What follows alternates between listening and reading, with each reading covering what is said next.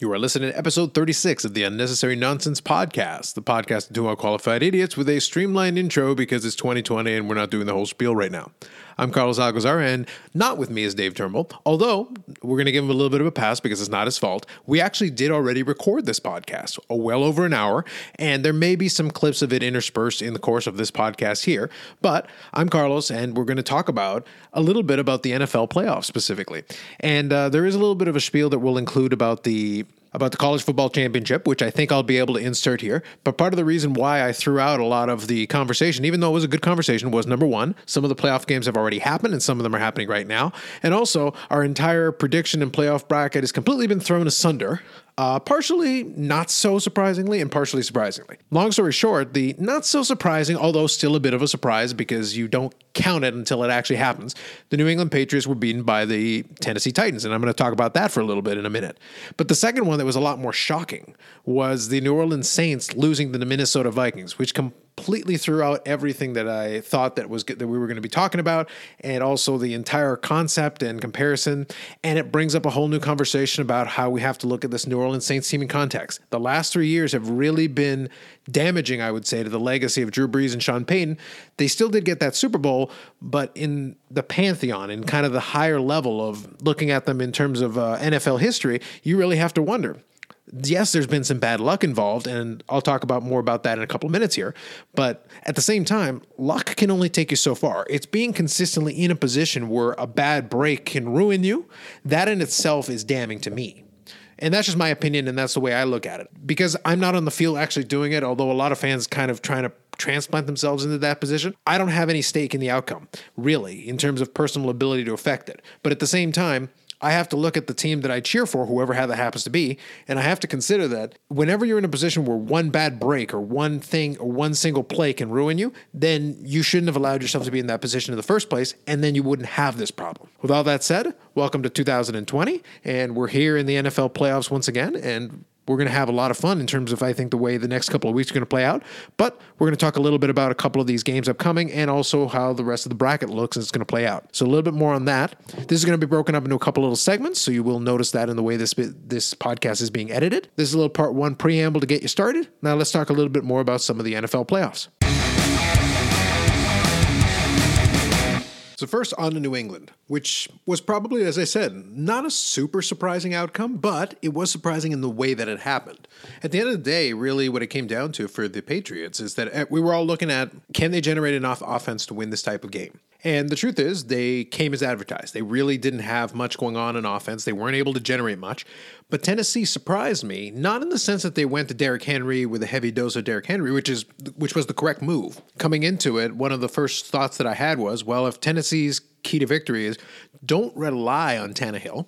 Use him if you need him when the moment comes. But at the same time, if you can hit with a heavy dose of Derrick Henry, that would be, to me, the path to victory. And on the whole, that kind of was the path to victory because they managed to control the clock and do a lot of the things that you would want to do. A lot of that game plan would be almost exactly what I would want to see. But I even saw a little bit, and I caught it in real time the first time a little bit. But I usually watch some of these games without commentary because I find a lot of the commentary teams distracting and more annoying than actually helpful. But as far as this was concerned, it was worth a rewatch where someone else did a clip of it and kind of emphasized the certain components of it. It was where they were about 5 minutes left in the game, almost 6 minutes left in the game, and Tennessee had the ball and they were going to punt it away. But at the same time, they intentionally took a penalty and then set themselves up to take another penalty. And what they were doing actually is they were running off the clock each time. So even though they were taking a penalty, the clock was starting up again and it was running down. And Bill Belichick was losing his mind. And what kind of helped them with that is that New England actually did get a penalty in between, which allowed them to run the clock past the 5-minute mark. Beyond that point, now this was a quirk of the rules that I was not aware of, mind you. I don't study the NFL rulebook that closely, but it was very funny to me that Mike Vrabel, as kind of an inadvertent student of the Patriot way, did out-Patriot the Patriots by understanding the rule book enough to know just how far he could push that, because that's within the rules. You can use it at that time to your advantage and intentionally take a couple of penalties in order to maximize how much time you were able to run off the clock. So you went from over 6 minutes left in the game clock to under 5 minutes, which at that point in time, when you're up by 1 point, is pretty much the best thing you can do. Anything that helps you run the clock down, that's the anti-Andy Reid. That's beautiful clock management. Even though they weren't able to score any more points really to kind of put the game away themselves, they were able to position themselves in a way to make it as difficult as possible for New England. And in the end, the score flattered Tennessee a little bit because it was a 1-point game for the majority of the second half. And it really came down to, it was a pick six by Tom Brady, which basically ended the thing. And that was really about the best way it could have ended for Tennessee, to give them that little bit of cushion right at the end to allow them to close it out and claim the victory. At the end of the day, it was an upset, definitely, because we all give New England the benefit of the doubt until they were officially eliminated. But at the same time, it was really interesting to see a team that very clearly understood how to exploit the rules perfectly. And they demonstrated that. And it was really impressive. And that's really the takeaway that I have from that New England game, where Mike Vrabel took, even though he was never a coach in New England, as a player and as someone who saw the preparation and the understanding that a Bill Belichick had, he clearly learned the right lessons. So congratulations to Tennessee on advancing. A really impressive performance. Now that leaves us with the storylines going into the offseason. Tom Brady, for the first time, is really a free agent.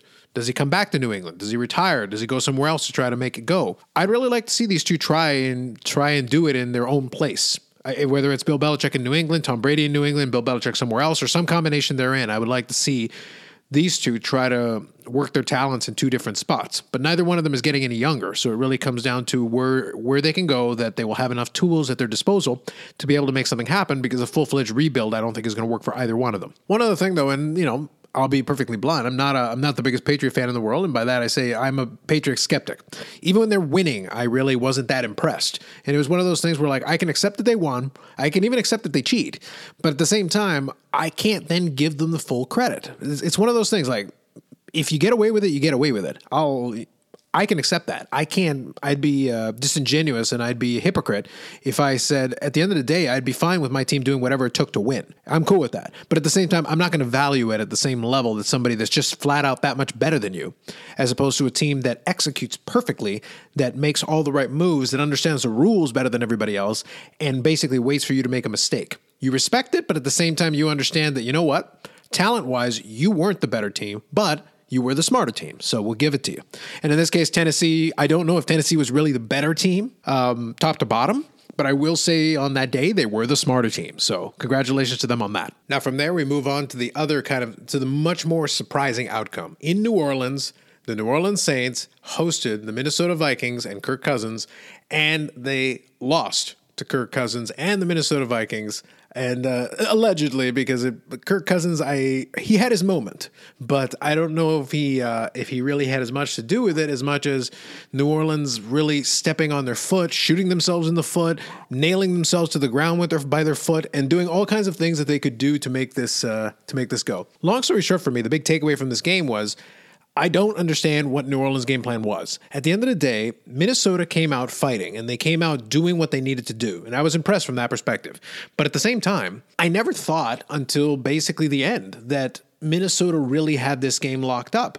Because once they got, I'm getting a little ahead of myself, but once they got to overtime and they got to the 2-yard line right there, it was like it would have taken a monumental choke job to not find a way to score points, let alone realistically, they needed to score that touchdown. They couldn't allow the Saints to have another crack at this because they had already given them 500 cracks at it in the entire second half. Now, long story short, because I don't want to dwell on this part too much, the last play, which, a lot of people will look at and say, that was offensive pass interference, and I can accept that. And there'll be articles written about it and a lot of discussion about it. But here's the thing, I don't care. I think it was offensive pass interference. I'll say that right now, right out of the block. I also think that's irrelevant. I think the fact is you were in position where you allowed the Minnesota Vikings to be in a position where they can beat you on a play like that. It was the same thing as last year with the no call on the pass interference. I can't feel bad for you, New Orleans Saints fans, if your team consistently leaves themselves in this. The truth is, if New Orleans had blown them out by 40 and they were up 40-0 in the fourth quarter, then it doesn't matter what Minnesota does. They can have 500 pass interference calls go their way. The referees could intentionally go and just penalize the Saints for having a dumb nickname. The whole who dat thing. I could spend hours talking about this. I never understood it. I think it's the dumbest thing I've ever heard in the world. And if you look at the franchise's history, the question, who dat going to beat them Saints? The answer is everyone. Historically, everyone in the NFL, a JV team, a high school team, a random team I could cobble together from the streets from a couple of kids who maybe saw football for the first time in their lives, they can beat them Saints. The modern iteration of it, those Saints play a lot better, but right now that's only been good enough for one Super Bowl run that required, frankly, about 15 horseshoes up, Drew Brees and Sean Payton's butts.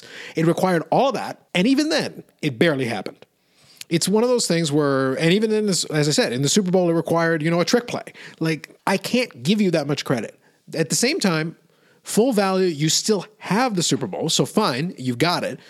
But then the last 3 years, I made the comparison in the original version of this podcast when we recorded it earlier. I said that the New Orleans Saints were moving dangerously close into the Los Angeles Dodgers territory. You're looking at the talent and you're saying to yourself, there's enough talent here to win. They should win. This year, they were one of the most complete teams in the NFC, and yet they're going to be watching the rest of the playoffs on television because, again, they came up small. They were at home in their dome with Kirk Cousins, who was trying his best to lose that football game, who was doing his best to justify why everyone questioned if he was really going to be the guy. He was never the guy in Washington. They were not confident enough. They kept franchise tagging him for a reason.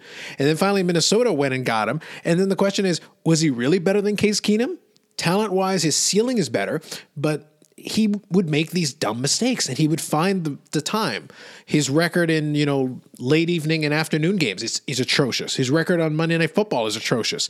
And then in this game, the entire second half, when you watch Minnesota go out there, they were barely advancing the football. Even when they're in a position where they're winning by 10 points comfortably, rather than put your foot on the Saints' throat and finish them off, they basically just allowed the Saints to chip away, and come back to tie it, to send it to overtime. And the Saints, for their job, in that entire second half, the Minnesota Vikings, and specifically Kirk Cousins, did everything in his power to hand the New Orleans Saints the game. They were trying to say, we will give you as many opportunities as you guys need.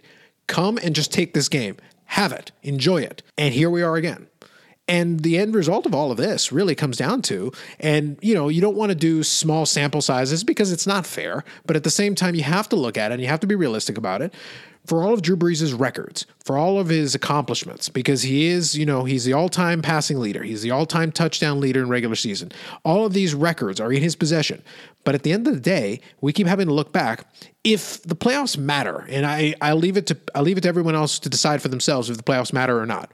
But if the playoffs matter, he's a 500 quarterback in the playoffs for his entire career. And I cheer for the Packers, so you can come and take shots at Aaron Rodgers at the same time. And the thing is, you'd be correct. He's barely over 500. And the truth is, I think he's going to lose, in this next round. The bye was buying the Packers some more time, but that'll be a conversation for later. But the end result of it, though, is that when we look at Drew Brees' records, we look great in the regular season, able to build up all these statistics, never won an MVP. Even if you want to argue that he had a chance to win an MVP, it was borderline because people looked at it and go, yeah, you're getting these stats, but so what? What's it leading to? It's kind of the same reason that I take shots at Mike Trout. He's seen as this consensus number one player, but I'm like, so what? What has it led to? Always got the advanced metrics. It's like, always got this high WAR. And I promise I'll bring it back to football here in a second. But my point is, I'm like, okay, great. So that means he took a crummy team and made them marginally less crummy. Well, in New Orleans, it's not like that. They took a good team and they are a great regular season team. But even then, they've missed the playoffs a number of times with Drew Brees healthy. And this year, this team was good because Drew Brees went down with a thumb injury for a couple of weeks and Teddy Bridgewater came in and they didn't lose a game. I'm not saying they didn't need Drew Brees because Drew Brees did make them better than Teddy Bridgewater. But my point is the team was still good. If a lot of other teams, if their starting quarterback goes down, they go in the tank. They lose every game. And the New Orleans Saints weren't that kind of team. They were a team that was built to be able to do almost everything you'd want them to do. And yet, here we are again talking about the New Orleans Saints coming up short. You can say, well, last year it was the referees, the no call. Again, I'm back to one play. One play did you in because you didn't put yourself in a position to be ahead by more than one score. You needed to be in a position where you were winning this game. If you're winning this game comfortably, then this one non-call, irrelevant. The year before, the Minneapolis Miracle, again, you're within one possession where you can have one play, one completely broken coverage where you screwed up, and here you are looking up at the ceiling going, why? And this is what always seems to happen with New Orleans. The last 3 years, I would say they were legitimately, I can make the argument that the last 3 years, the New Orleans Saints should probably have been in the Super Bowl 2, if not 3 of those years. And the fact that they are not, the fact that they went out in the first round here, and the fact that they have not gotten there, and the fact that they've missed playoff years when they should have probably gotten to playoffs, where they've had great offenses, where they've done all that, you can argue they weren't a complete team, but there are other teams that are not complete. They got to the playoffs, at least got there. And the Saints team just doesn't seem, there's something missing. I don't know what it is, because they should in theory have the right quarterback. They should in theory have the right coaching, and they have offensive weapons. Michael Thomas is a great player. It's one of those things where you just look at it and it's perplexing, because it always seems to be something with the Saints. They find some way to screw it up when they shouldn't. And that's why I made that comparison to them between the Dodgers. You keep looking at them on paper, you should have won something during this time period, because that Super Bowl in 2009 to me was a fluke. I really don't value it as highly as other Super Bowl victories by other teams, but at the end of the day, it still counts. And fortunately for those two, meaning Sean Payton and Drew Brees, fortunately it does count. Otherwise, it would really knock him down a peg and a half. Otherwise, he'd be this era's Dan Marino, where you just go like, great, but what did it mean? What did it lead to? And the answer was nothing. And it was always disappointment, even though the numbers were great, even though you'd look up and these stats would be off the charts. And then you'd sit there and go like, how? If Drew Brees comes back next year, which I have no reason to believe he wouldn't, he will cross 80,000 passing yards, which is an incredible accomplishment. And he will rack up more touchdowns. He'll come dangerously close to, I think, 600 career touchdowns. And, the beat goes on. It just keeps going for him. But at the same time, how many more shots are they going to have at it? And the answer is, I don't really think that many. But I wanted to take a little bit of time to talk about it, because there's a lot of topics to me that come off of this game. This game just forwards a narrative where it's like, well, what is it going to take? What does Drew Brees and the New Orleans Saints need to get over the hump and actually win a playoff game, especially against a team that really had no business winning that game? And now Minnesota will get to advance, and they will probably be, they're getting fed to the San Francisco 49ers, which is going to be very interesting. I'd favor the 49ers, obviously. I wouldn't have picked this matchup going into it, but yet here we are. And spoiler, my original pick when we were trying to do our little bracket was I had the Saints going to the Super Bowl. I had them losing to the AFC opposition, but I had them getting to the Super Bowl, and obviously they're nowhere near that. So that's the Saints game, at least from my perspective. And I think we'll have an opportunity to talk about that a little bit next week, because there's plenty to chew on. And I think having a couple of days to think about it will make things infinitely more interesting. Now, before I get out of this first week of playoff games, I would be remiss if I didn't at least take a moment to talk about the Buffalo Bills Houston Texans game. And that one also went to overtime.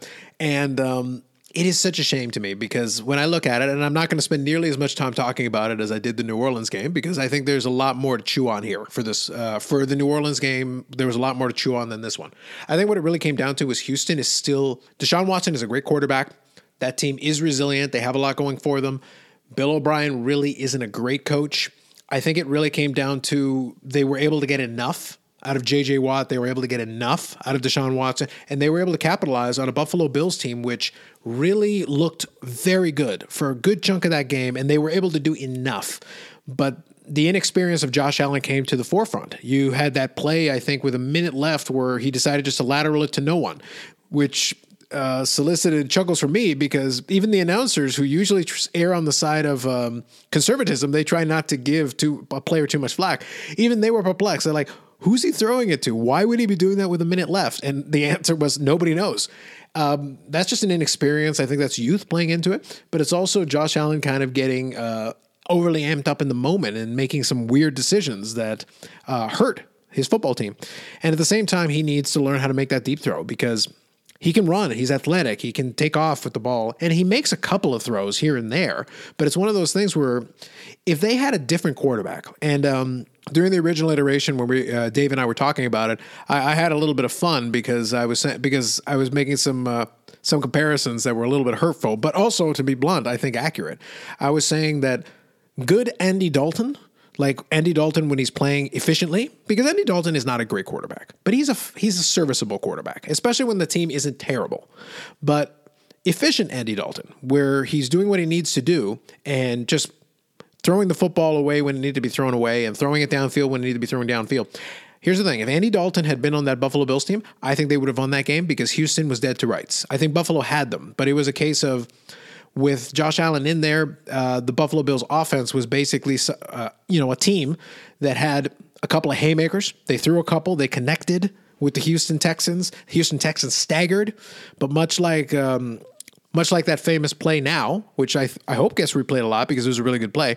Much like the play there where Deshaun Watson was dead to rights, two Buffalo Bills, converged on him, and one hit him high and one hit him low, and he still managed to spin out of it and complete the play. That, in a nutshell, was the game with Buffalo Bills against the Houston Texans. They hit Houston with their best shot. They managed to stagger them. They held them down for a little bit of time. But then when it came down to it, Houston still had just enough firepower to be able to come back and force overtime and then win that game. But at the same time, I don't know what Houston's prospects would be going beyond this. I think they had the right opponent in Buffalo where they were able to get past this round, but Buffalo had every opportunity to win that game. And if they had played the game plan a little differently, if they had been able to play with a little bit more poise, and it was ironic because even though I don't like to listen to the commentary, I did hear a little bit of Booger talking about Josh Allen's poise. Well, if he actually had a little bit more poise, they would have won that game. Because he got exposed for having a little bit of rookie type jitters, and unfortunately for Buffalo, it was at the wrong time because they really did have a chance to have their first playoff win since 1995, and now that's going to drag on into next year. But that team was solid at different times. They didn't beat a ton of great teams, but they at least were competitive against a bunch of teams. And 10-5. Well, I would say 10-6 was nothing to sneeze at, and it was a good season overall for the Buffalo Bills. It's a lot more optimistic, I would say, than they've been the last couple of years. But this was an opportunity. I really did think they had the opportunity to beat Houston. They just didn't have that knockout punch available to them. So that's the Buffalo Bills game in a nutshell. Now, with all that said, we're currently in the fourth quarter as I'm recording this of the Seattle-Philadelphia game. Seattle is currently up 17-9. So right now it looks like they may, although Philadelphia does have the football. Josh McCown has been in the game, so we'll see if Philadelphia can come back. But assuming Seattle wins, that'll be the matchup that the Green Bay Packers will be looking into, which, as a Packer fan, I'm not looking forward to. I don't have good memories of playing Seattle in the playoffs. Nothing good comes of this. But it was to be expected because it was going to be the winner of this game. I'm secretly hoping that they would get Philadelphia because I prefer that matchup. But we'll talk more about the subsequent playoff matchups coming up in the next round here a little bit more later on this week into next week. But in the meantime, I'm going to take us over to a little discussion that Dave and myself had regarding the college football final. What I mentioned earlier, we did have a little bit of a chat about it for a couple minutes, and we also talked a little bit about Tua and the potential decision that he's going to be making on Monday about whether or not he's going to go to the NFL. Not huge, big analysis on the college football final, but there was a little bit to it. One other thing I'll mention, though, before I head over to that, is that I did have a little bit of uncertainty because, unfortunately, I didn't have my notes in front of me. Trevor Lawrence did play in last year's college football final. He was the MVP on the winning Clemson team, so he has won a national championship. And Tua also has a national championship as far as playing with Alabama and being in, I believe it was the 2017 final. So both guys are national championship winners. So as far as from Tua's perspective, potentially going to the NFL, for me, there's nothing left for him to prove in college, and the only thing that can happen is bad things if he gets himself hurt again. That's kind of the point that I was trying to make during the conversation with Dave. And from the Trevor Lawrence standpoint, well, he certainly is welcome to come back for another season because right now he's playing very well. He has a chance to win a national championship this year. So if he becomes a two-time national championship, that's another feather in his cap. And if he goes to play college football again next year, he would still be the consensus number one pick for me with a possibility of winning 3 national championships. Now, again, I'd love to research and check it out, but I don't know if anybody's actually won 3 national championships as a quarterback. That'd be kind of an interesting thing to look up. Even winning 2, it would put you, I think, in rarefied air because it's very impressive. It means a certain amount of consistency from that Clemson program. So good on them. But here's the conversation that Dave and I had as far as the national championship coming up in a couple of weeks here. Also, a little bit about the Tua conversation. Personally, I think this is the best matchup that could have happened, based on the 4 playoff teams. And I do like the new format in terms of how they pick them and whatever, in terms of which teams make the playoffs. So I like that. But I think here LSU is a juggernaut that is not going to be stopped. Their offense is just, Joe Burrow is just leading that offense like it's an NFL offense, playing against college teams, and their defense is pretty good too. I mean, Clemson's going to be a good team. I don't expect LSU to run away with it by any stretch of the imagination, but I do expect LSU to win relatively comfortably. So the thing is, there is a strong case to be made for that. The one thing I will say is that is Clemson as defending champion is a strong defending champion. I do think we do have the 2 best teams to make an interesting matchup. I also think that I understand the rationale behind it, but I almost feel bad that we've got such a long gap between the semifinals and the final here, waiting until the 13th. So we've got it's a week Monday before we actually get the game. That long gap does take a little bit of the momentum out of this thing. Although you're probably not going to want to compete with obviously the NFL this weekend. Like this weekend, it's an NFL weekend, especially with all the wild card games and all the storylines going into that. The most interesting, I think, subplot of this is really Joe Burrow as the likely number one, rated and number one drafted quarterback coming up in this next draft class against like Trevor Lawrence, who might be next year's number one overall draft pick, or at least a top quarterback pick. Either way you want to look at it. As far as the game is concerned, LSU's offense should be enough to get the job done, but it really comes down to like Clemson's a good team and they're well coached and they've done very well to get to this point. And in the semifinal game, they really played a well-executed game where not everything went right, but they managed to find enough to get the job done. And it does help that they've already been there, whereas LSU hasn't been in this position. So I think that does help Clemson a lot. I think it's going to be fairly close just because I don't think either one of these teams is constructed in such a way where they should run away from the other one. Clemson is too experienced to allow that to happen from their perspective. And LSU has plenty of offense, but they're also new to this. They haven't been in this position in a little while, whereas Clemson has been in this position a couple of times the last couple of years. So this isn't really new for them. Yeah, they're a very battle-tested football team. Yeah, and the coaching staff knows exactly what to do in this situation, how to get the players prepared, and that's huge. Because in college football, you get so much turnover in players that if you have a coaching staff that does know how to prepare the players, they can go back and say, look, we've been in this national championship game already a couple of times the last couple of years. We know what to do. We know how to get prepared, and we've won this thing. We won this thing last year. So even the freshmen and the newer players can look back and say, no, we already know how to win this. So just do what we say. And the players have no reason not to follow that when the staff is battle tested to that degree. So that is interesting. And like I said, this is going to be very. It's not directly related to this to the college football final, the national championship game, but kind of an offshoot of this and something that came up a lot in this week's kind of talking head shows that I thought was interesting. But it's a good play off of this. Talking a lot about Tua and projecting into next season, because like I think Trevor Lawrence is kind of the front runner to potentially be the number one guy, and the question becomes if Tua is going to declare himself for the NFL draft this year, or go back to play another season. Do you have any thoughts about that? About kind of the pros and cons of one versus the other? I have a very strong opinion on this, but I think that's an interesting thought. But if I'm Tua, you go this year. And there is no like. Why would you go back? They haven't won a national championship with him, correct? I think no, I don't think they did. But I think actually, hold on, because I'm trying at least not with him as a starter is what I mean. Yeah, because I think Tua was on one of the Alabama national championship teams. So I don't know if he was the starter, but he contributed, I think, to one of those teams because I think he did play a little bit. The year okay, well, if that's the case, then I mean, you have that. Yeah. Why wouldn't you go now? Yeah, there's no reason not to. The whole argument was that you'd put together a little bit more game tape to kind of help you. The thought process being that with the injury and with Joe Burrow absolutely lighting it up, he wouldn't be the top draft pick.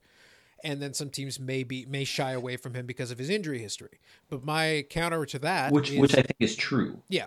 But at the same time, the counter to that is you go back and play more college and you get injured again, and you've pretty much put the nail in that coffin.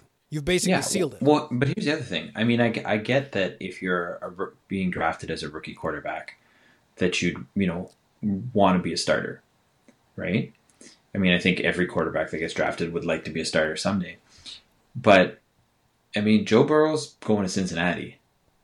Nobody wants to go to Cincinnati. Nobody, Carlos. Nobody. Not even you. What do you mean, not even me? My well-known affinity for Cincinnati? Like, no, your well-known affinity for all things Ohio. My WKRP fandom showing through? Like, what do you got here? No, we just know how much you love Cleveland and, everything related to Cleveland. Yeah, me and LeBron. So the thing is, The reason why it's interesting is because the argument I think can be made as far as trying to put on some more positive game tape, trying to show some more winning and trying to move up your draft stock. But I think, like I said, given that Trevor Lawrence is in a position here to potentially win another national championship or to be in another national championship, I don't remember if he was the starter last year. But regardless, the point is that almost no matter what he does, if he has a good showing in this championship game, to go along with being on the championship team last year, to go along with, potentially lighting it up next season, Trevor Lawrence is probably going to be your top draft pick anyway. So Tua would be in almost the same situation next year, plus adding in the risk factors of potentially getting hurt another time and basically just wrecking himself, getting himself completely out of the first round. Being a first round pick, I'd almost prefer going into the draft this year, and maybe if you slide down a little bit, well, number one, you'll be on a better team. That in itself is not a bad thing. That's a good thing. And then the second thing is it allows you to rehab and work through and do everything, but while still getting paid. Being a first round quarterback still pays pretty well. And it's better than the amount you're going to get paid at Alabama, which is allegedly zero. Well, exactly. I think he's an idiot if he goes back to college, personally. And I think anybody who thinks it's a good idea for him to go back to college is also an idiot. Yeah. Well, that's been the fun part for me about that conversation, is that some try to make that pitch, and it's like the risk factors are too high in almost every. Please tell me it wasn't Kellerman. No, I think they were mostly off this week because of New Year's. But if you go to Speak for Yourself, there's a couple of the former football players there who was trying to make a pitch. I think it was LeVar Arrington who was trying to make a pitch for it. And I almost died of laughter because he basically was starting to talk about education. I'm like, okay, hold on. No NFL caliber quarterback player right now in most of these teams actually cares about their education. No one goes to Alabama for the education who plays football. I'm sure their program is fine. I'm sure their program is fine. But even if you your thing is you want to play football, right? But you want the education as well.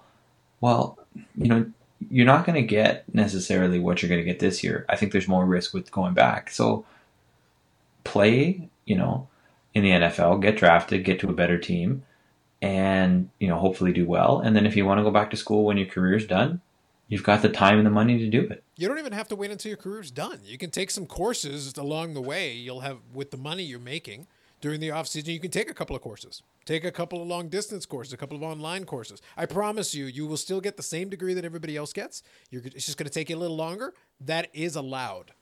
Or just go to one of those online schools that'll give you a degree for anything you want if you pay them enough money. If that's really your desire, yeah. The point is there's options. And most of those options involve you being in the NFL and getting some money. Basically, Kyler Murray turned down millions of dollars to make more millions of dollars.